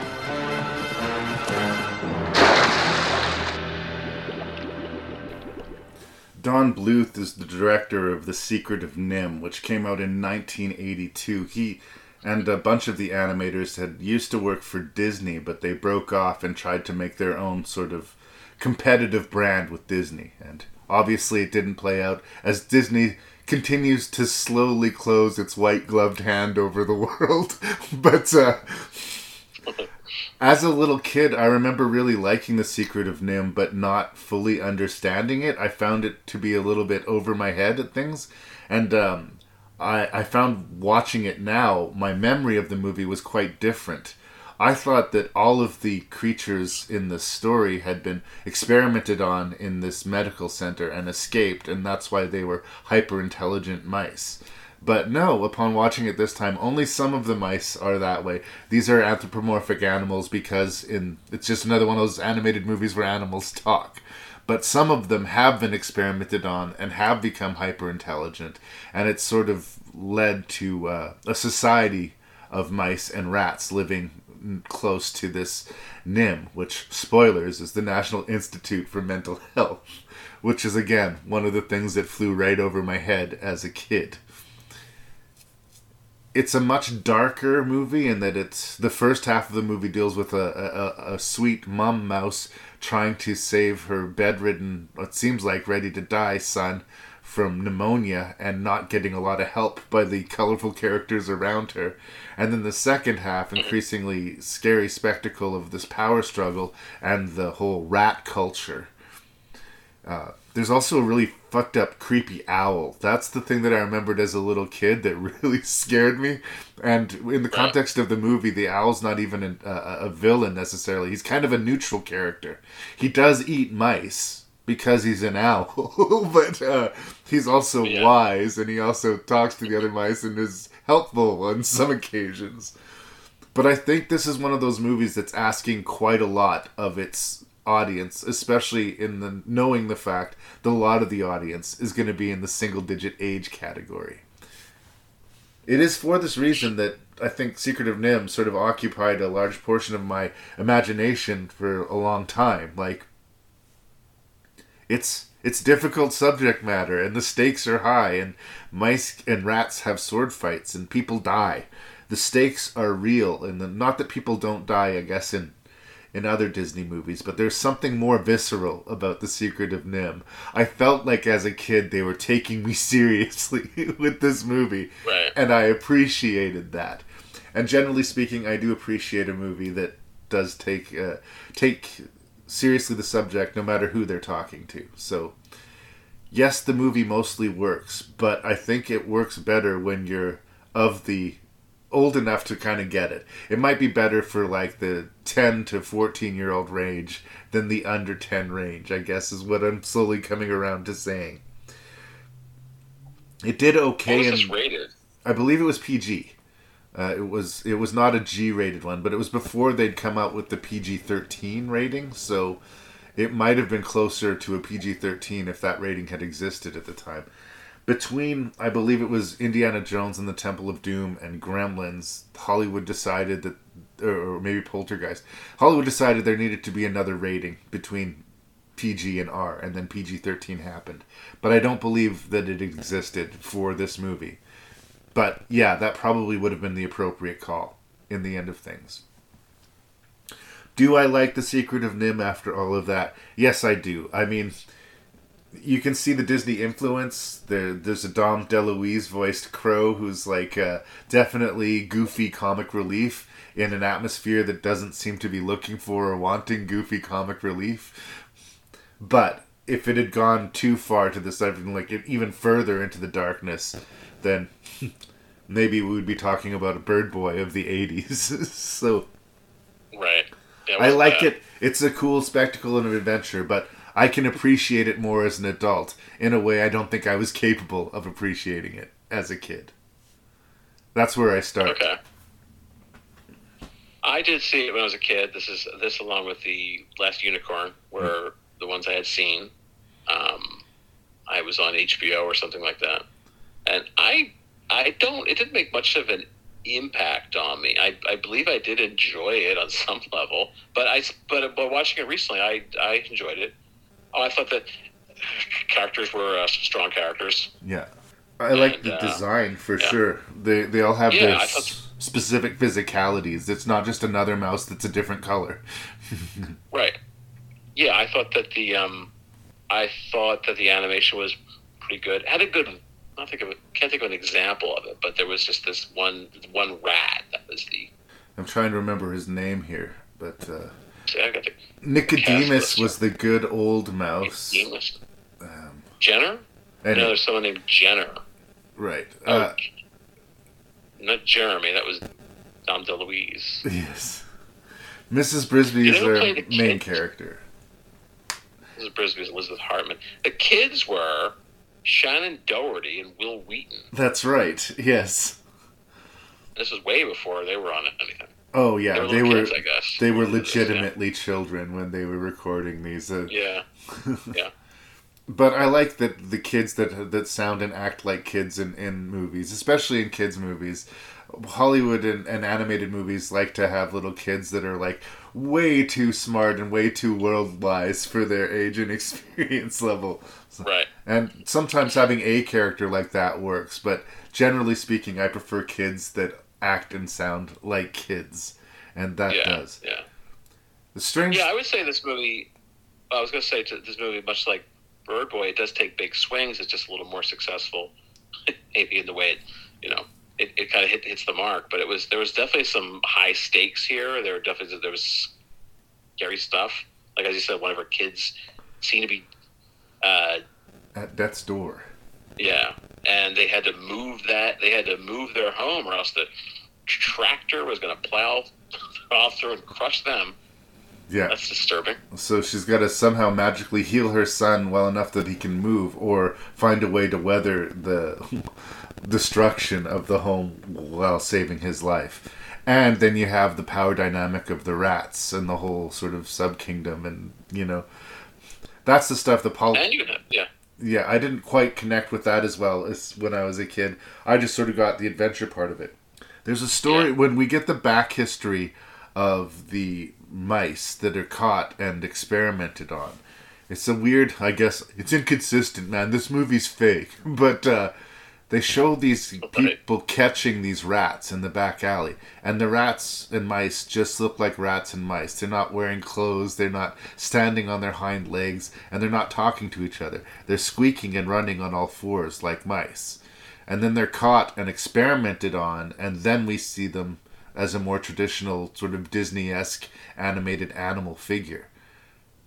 But it's not just the mice that are experimented on that have this affectation, right? It's not that they taught everyone else to speak and have this culture. It's just...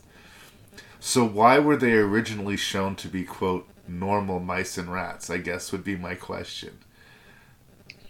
Yeah, I understand. It's inconsistent. Like, why is the bird also have a personality and able to discuss things? In that way, my memory of the movie is more interesting than the actual movie, because I thought a bunch of mice escaped from the facility, and that's why they were smart, and that's why this little society had managed to be, and that's why they're able to talk to the owl instead of just being eaten by the owl.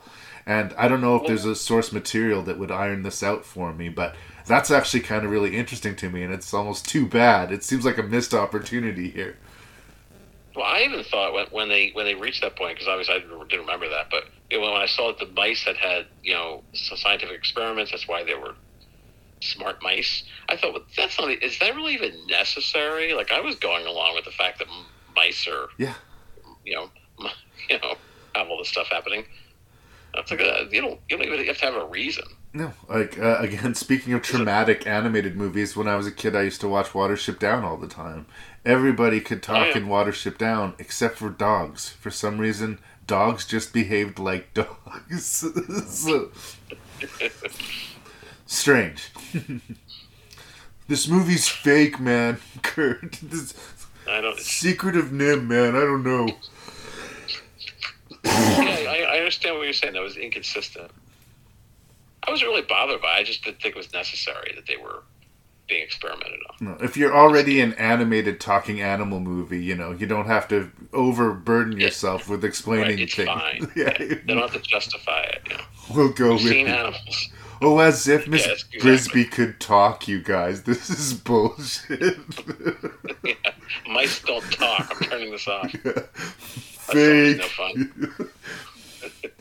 I think that they did that in an effort to make them more distinct from Disney. Yeah, it was about talking animals, but this one has a deeper, darker story than Disney would typically have.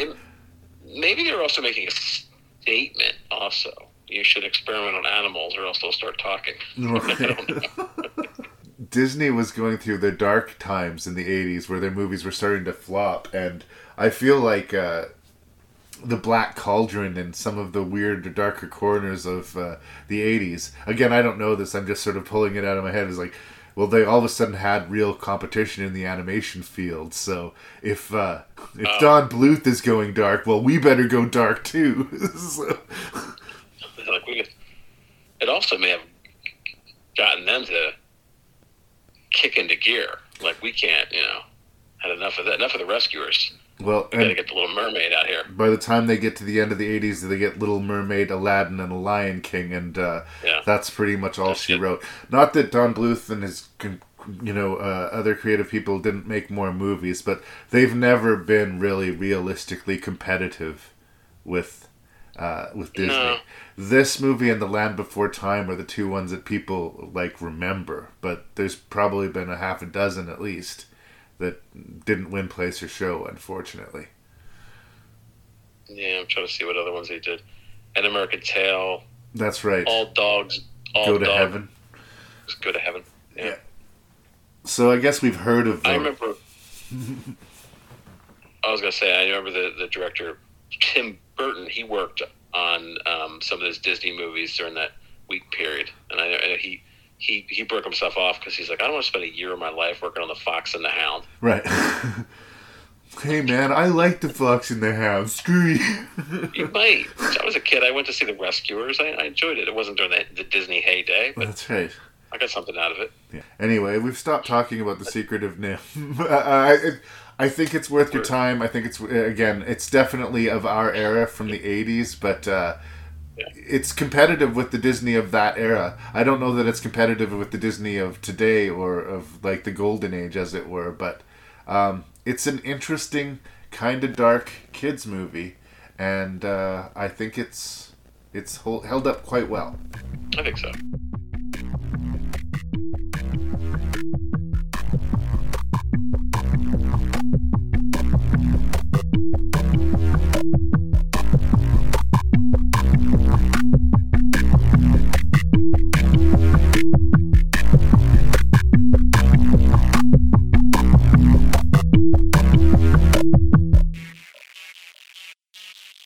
Okay.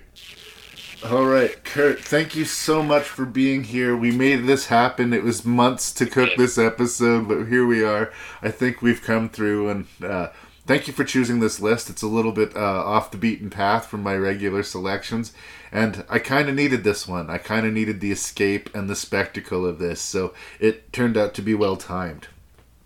Right, thank you for that.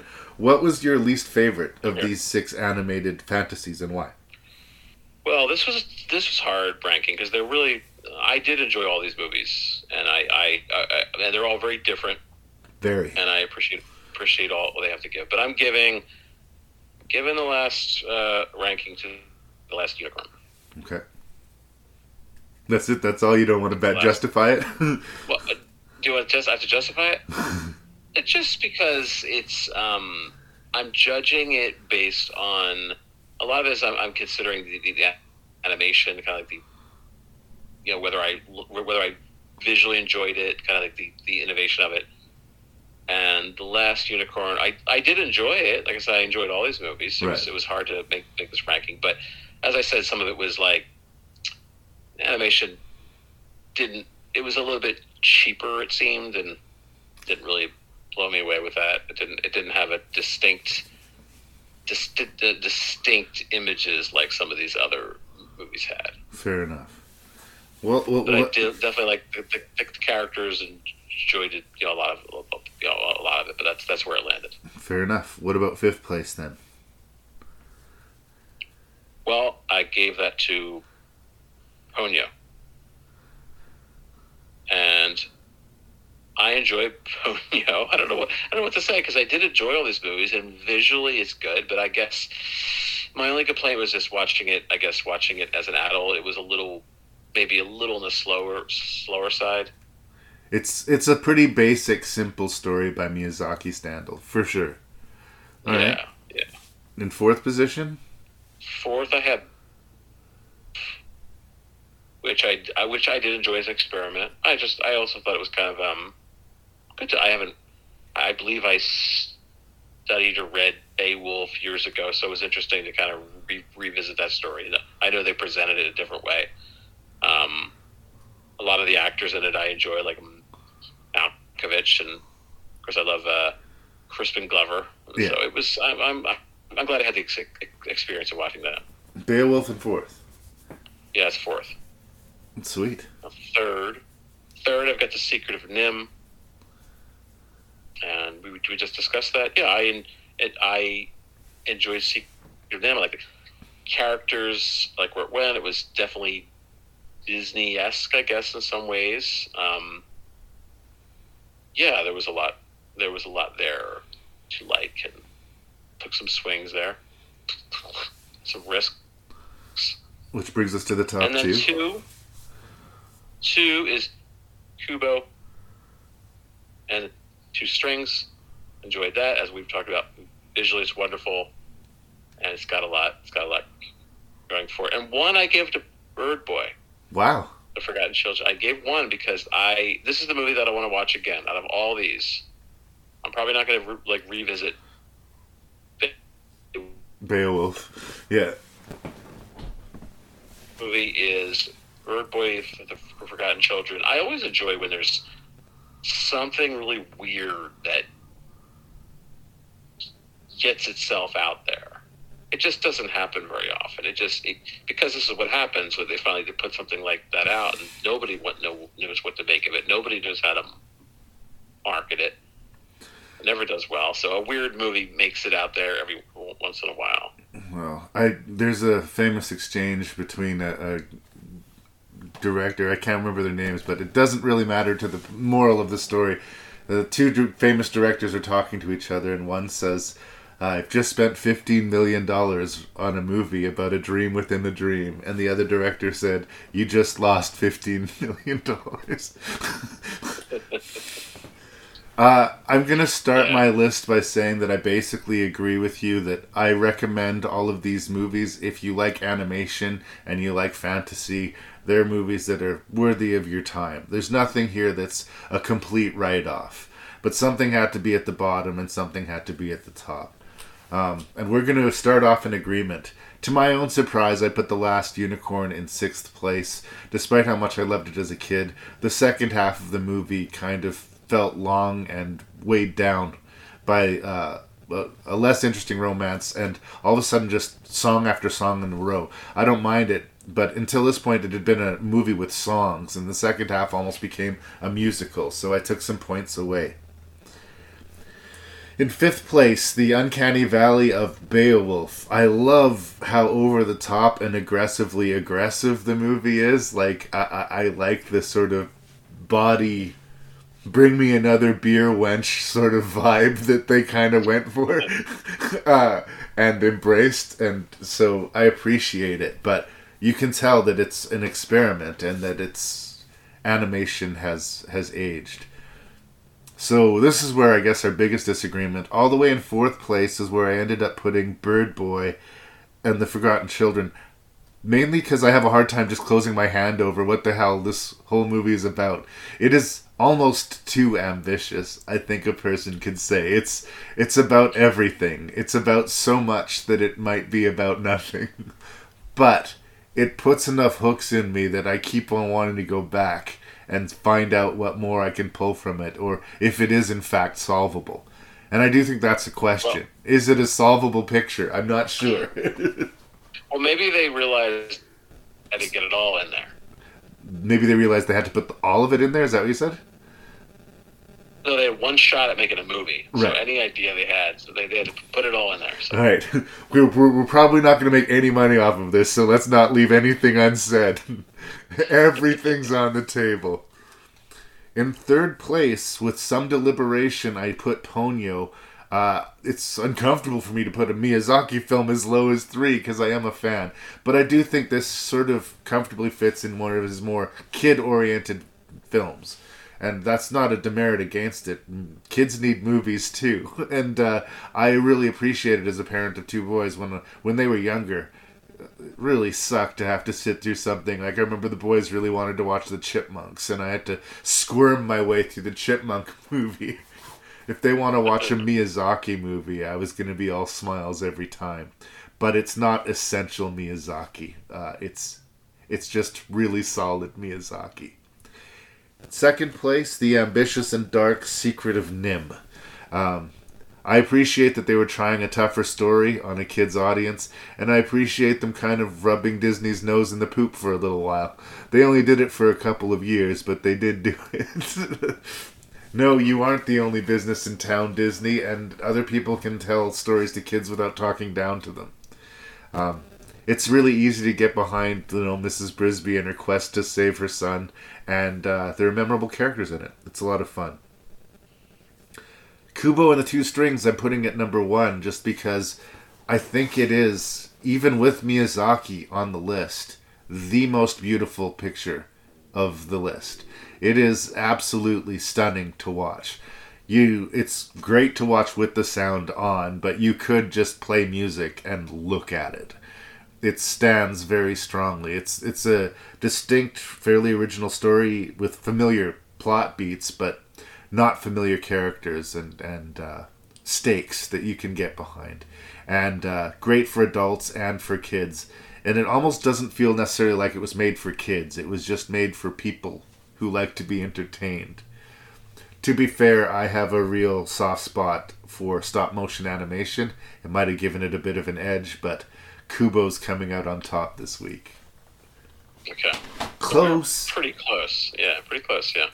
I kind of like that you put BIRDBOY as number one. Of the list, I thought it was the one that potentially you could react badly to, so... Here. No, I enjoy it. Like I said, I want to give it a... I think, as I said, my second viewing, I may enjoy it even more. Sweet. Well, thank you so much, Kurt. I love that you did another episode of Rank and Review. I'm going to encourage all of the people whose ears are receiving my voice right now to check out A Lifetime of Hallmark. All the information you need on quality Lifetime and Hallmark movies. Is there anything you'd like to say to the internet before we sign off, brother? We're on all sorts of platforms. You're on every platform? That's it. Yeah, Podbeam, Apple, all that stuff. But yeah, no, but this was a pleasure. It was great to be back on the show. And yeah, maybe we can make it happen again sometime. I know this took months and months to. I will bug you. I'll give you a little bit of a recess, but I'll bug you again. But I do not want to be a source of stress in your life, man. That's not my my job. No, I enjoy this. Sweet. Thanks so much, and we'll talk to Kurt again.